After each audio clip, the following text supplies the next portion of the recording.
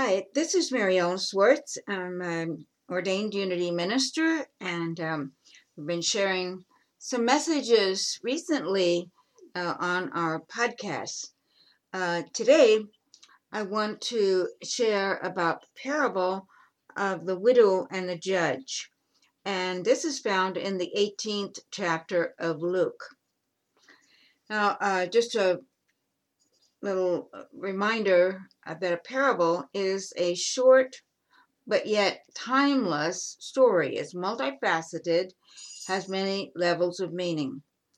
And each parable seems to challenge us or provoke us to find another level of meaning. I tell myself that there are at least 144 different levels of meanings. I don't know if there are, but for me, it just reminds me that there's always more than what I have found up to any point.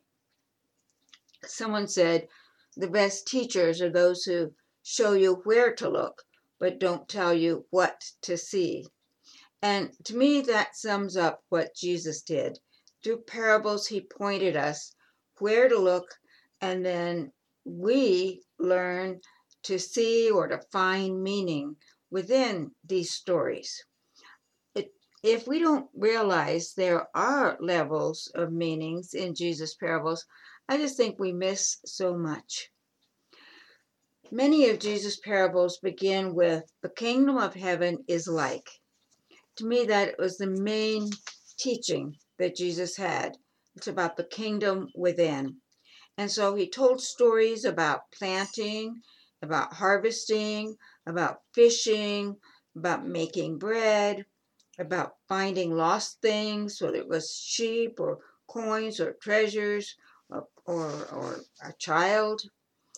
And also the parable about the wedding celebration and feast. So many of these stories contain something important as to finding the kingdom within us. Now, today's parable, although it is less familiar than some of the others, nevertheless, I believe carries a very powerful message. The story is only found in Luke, by the way, and it's the story of the unjust judge and widow.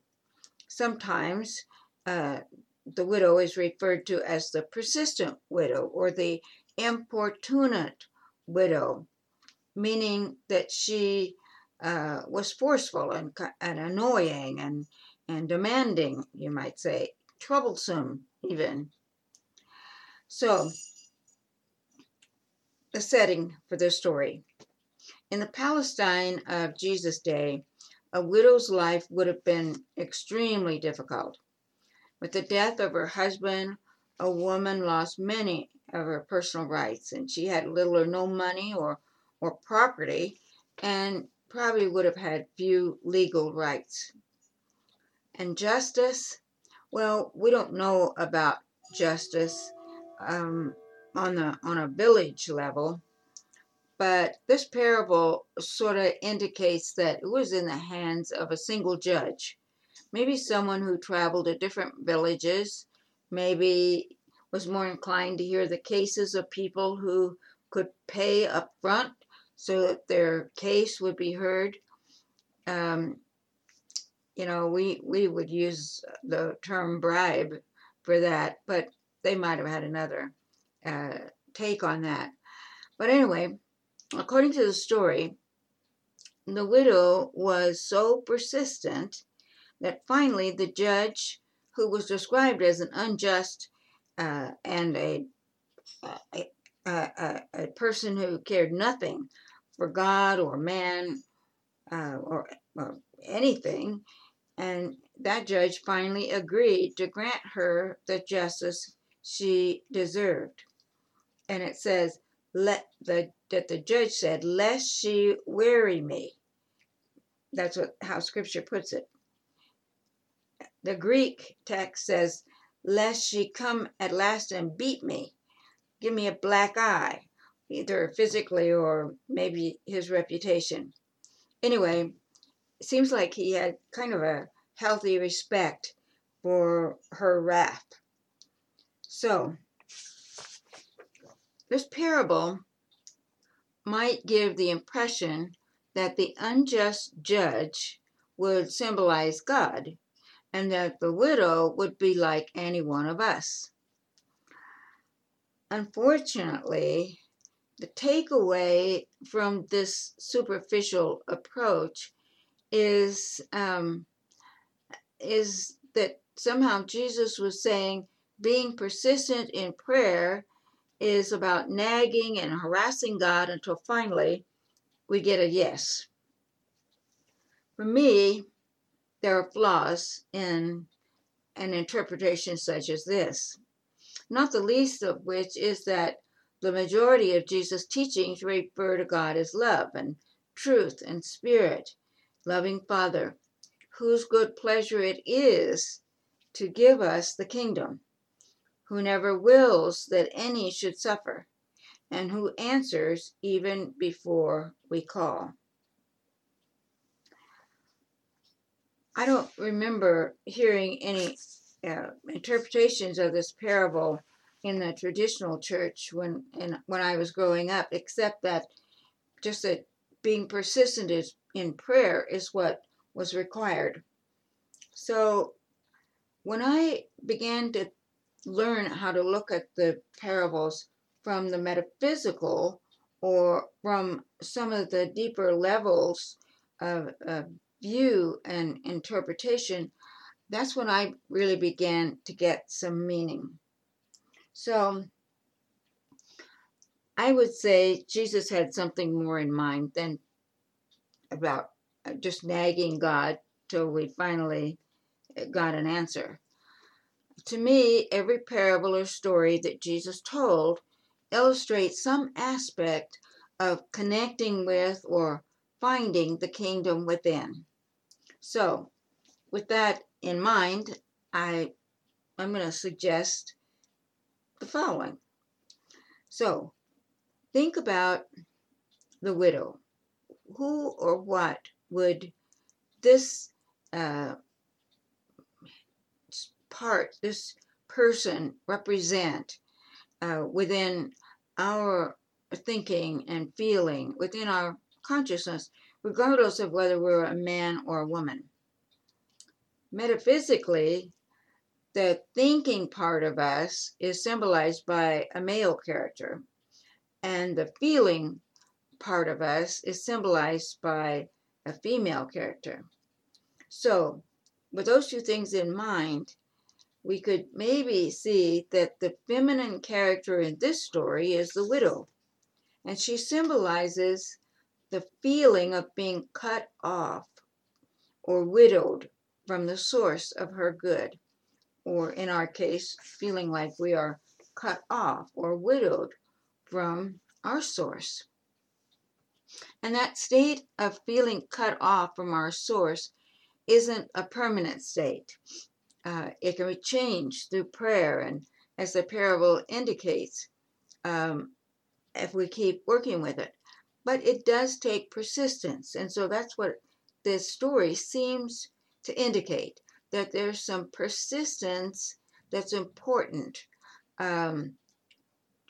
It's like any habit. We don't just decide one day that we're going to change a habit and then it's going to change. No, we're going to want to keep practicing that new thought and feeling pattern. I just think a good example of that is if you've ever changed the location of something like what you have in your kitchen drawer. Let's say you had your utensils in one drawer and you decided that it would be actually logical if they were in this other place. And so you move it. But just moving it didn't change your habit. You keep going back to the old. You have to go back and back and back. And you have to retrain yourself to go to that new location. And it can be done. So that's the feminine part. Now, who or what is the judge? Actually, our beliefs are the judge. It's not a person any more than the widow is a person. It just represents something in us. And the judge represents something in us too. So our beliefs and our attitudes are formed by thought. The thoughts that we habitually think and practice actually become our beliefs. That's how a belief is formed.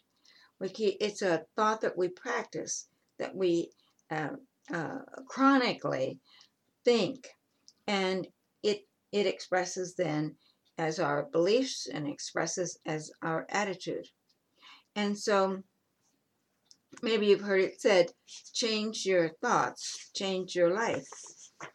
And what that really is saying is when we deliberately practice different thoughts, we can change our beliefs and our attitudes. And that, of course, will change our perception of life. So belief and attitude is the result of thought habits. And this becomes a type of judge in our consciousness. That judge is our system of belief that has been built up. And it's something we could have built up easily because of the thoughts of people around us, the culture that we grew up in, the tradition, whatever.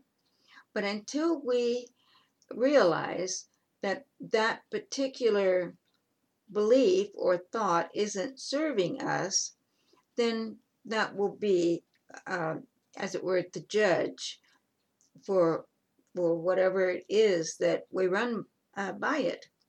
The response will either be, yes, you deserve that, or no, you don't deserve that. And so that's why changing a belief about what we deserve is so important. And we do it with practicing different thoughts. Practicing different thoughts. In the 9th chapter of Mark, Jesus said, if you can believe, then all things are possible. If you can believe, then all things are possible. Well, you see, that's a statement of how law works. In other words, life is always in balance. What we believe we deserve is always in balance with what we receive. So what we believe we deserve is always in balance with what we are receiving. So we can only have what we believe we are entitled to.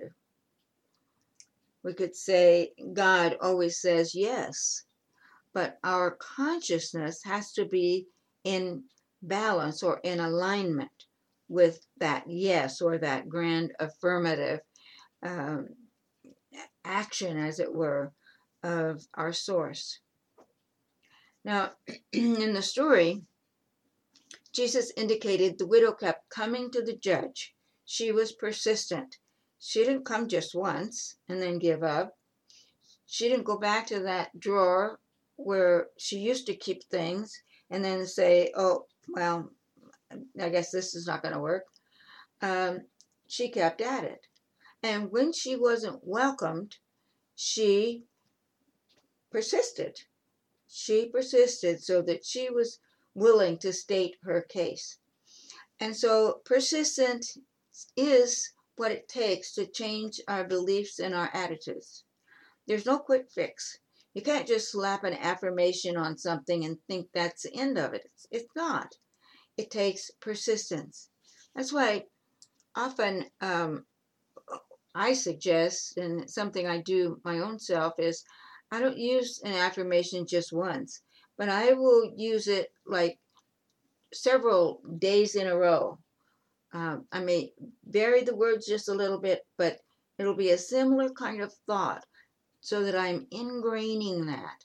I'm practicing that thought. I'm building up a belief. I'm building up an attitude.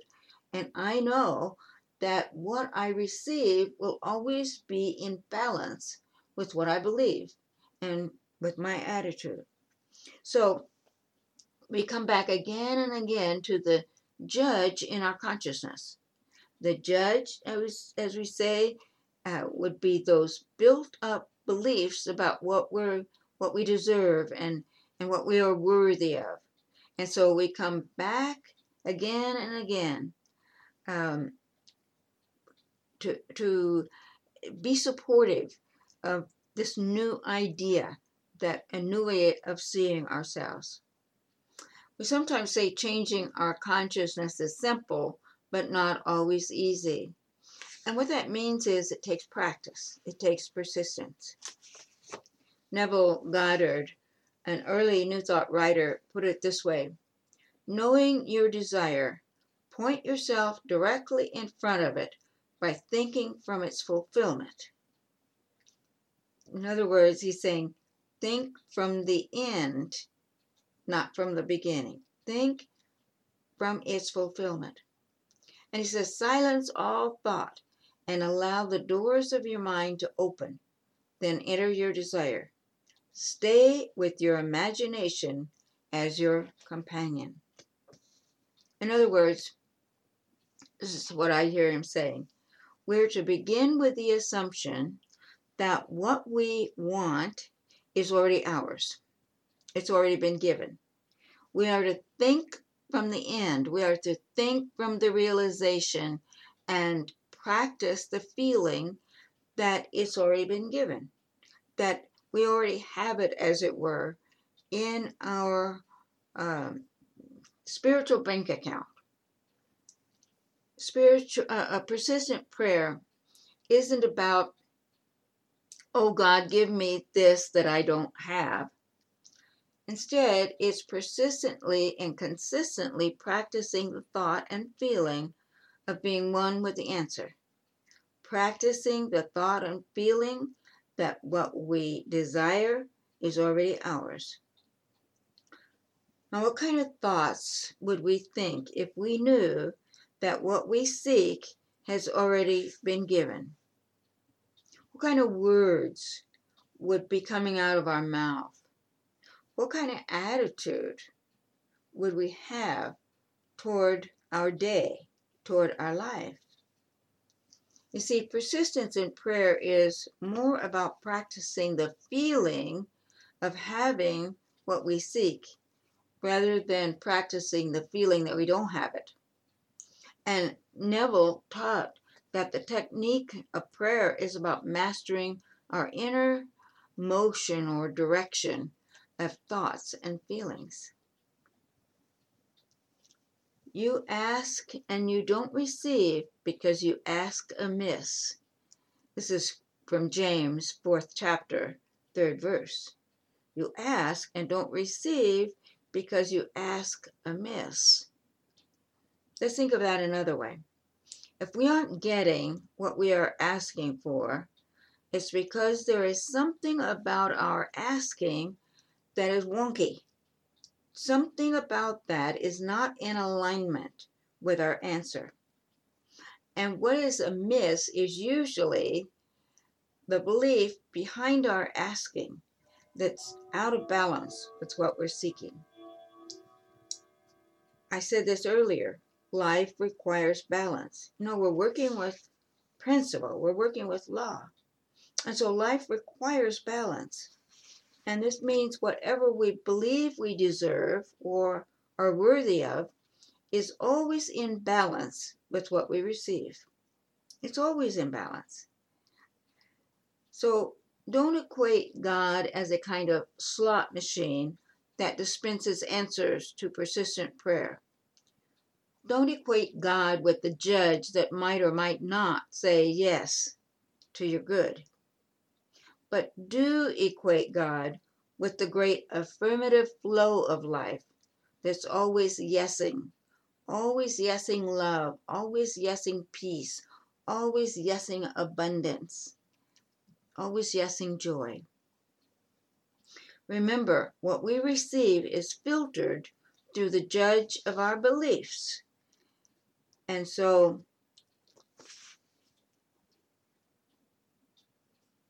when we have beliefs that are in alignment That's what we are saying yes to. You know, we change beliefs by changing our practice thoughts, or the thoughts that we habitually think, and which then connect with how we feel.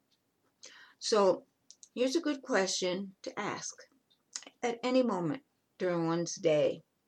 What am I thinking? What have I been thinking over these last few moments? What am I thinking with regard to, well, politicians? What am I thinking in regard to government? What am I thinking in regard to justice and fairness? What am I thinking about someone who is ill? What am I thinking about someone who seems to be on the wrong track? You see, the thought that we practice is what really comes forth in our life. So if we aren't aware of what we're thinking, then there's no way we can change our beliefs. And if we don't change our beliefs, it's like the same unjust judge that gets the final say about any new goal or any plan or any opportunity that comes before us. So I'm going to encourage you to just throughout the day, just stop and think or ask, what am I thinking? And is this what I want to keep thinking? Is this going to build the kind of belief and the kind of attitude that's going to have me in balance with what I really deserve and what I desire, the good that I desire? So we are both the widow and the judge. And the way to change those practiced beliefs is to practice some different beliefs, practice some different thoughts, some different attitudes. And I know it sounds like a cliche, it sounds like a platitude, but really, there is no other way. No one else is going to change our thoughts. No one else is going to change our attitude. It's us. It's up to us. And we can stop praying amiss. We can stop being out of balance with what we desire and what we feel we are worthy of. That's something that we actually can have some input into. So, some new thoughts perhaps, or some reminders. And just know that, just if someone else doesn't live up to your expectations, do your best to find a way to hold to the attitude that you know is best for you and in bringing forth the good that you both deserve and are worthy of. God bless you. God bless your day, your week. And if you're inclined, we have a way that you can support what we are doing here, and you'll see that on this page. And just a gift of any size is, of course, appreciated by us. Thank you so much. Blessings. Bye-bye.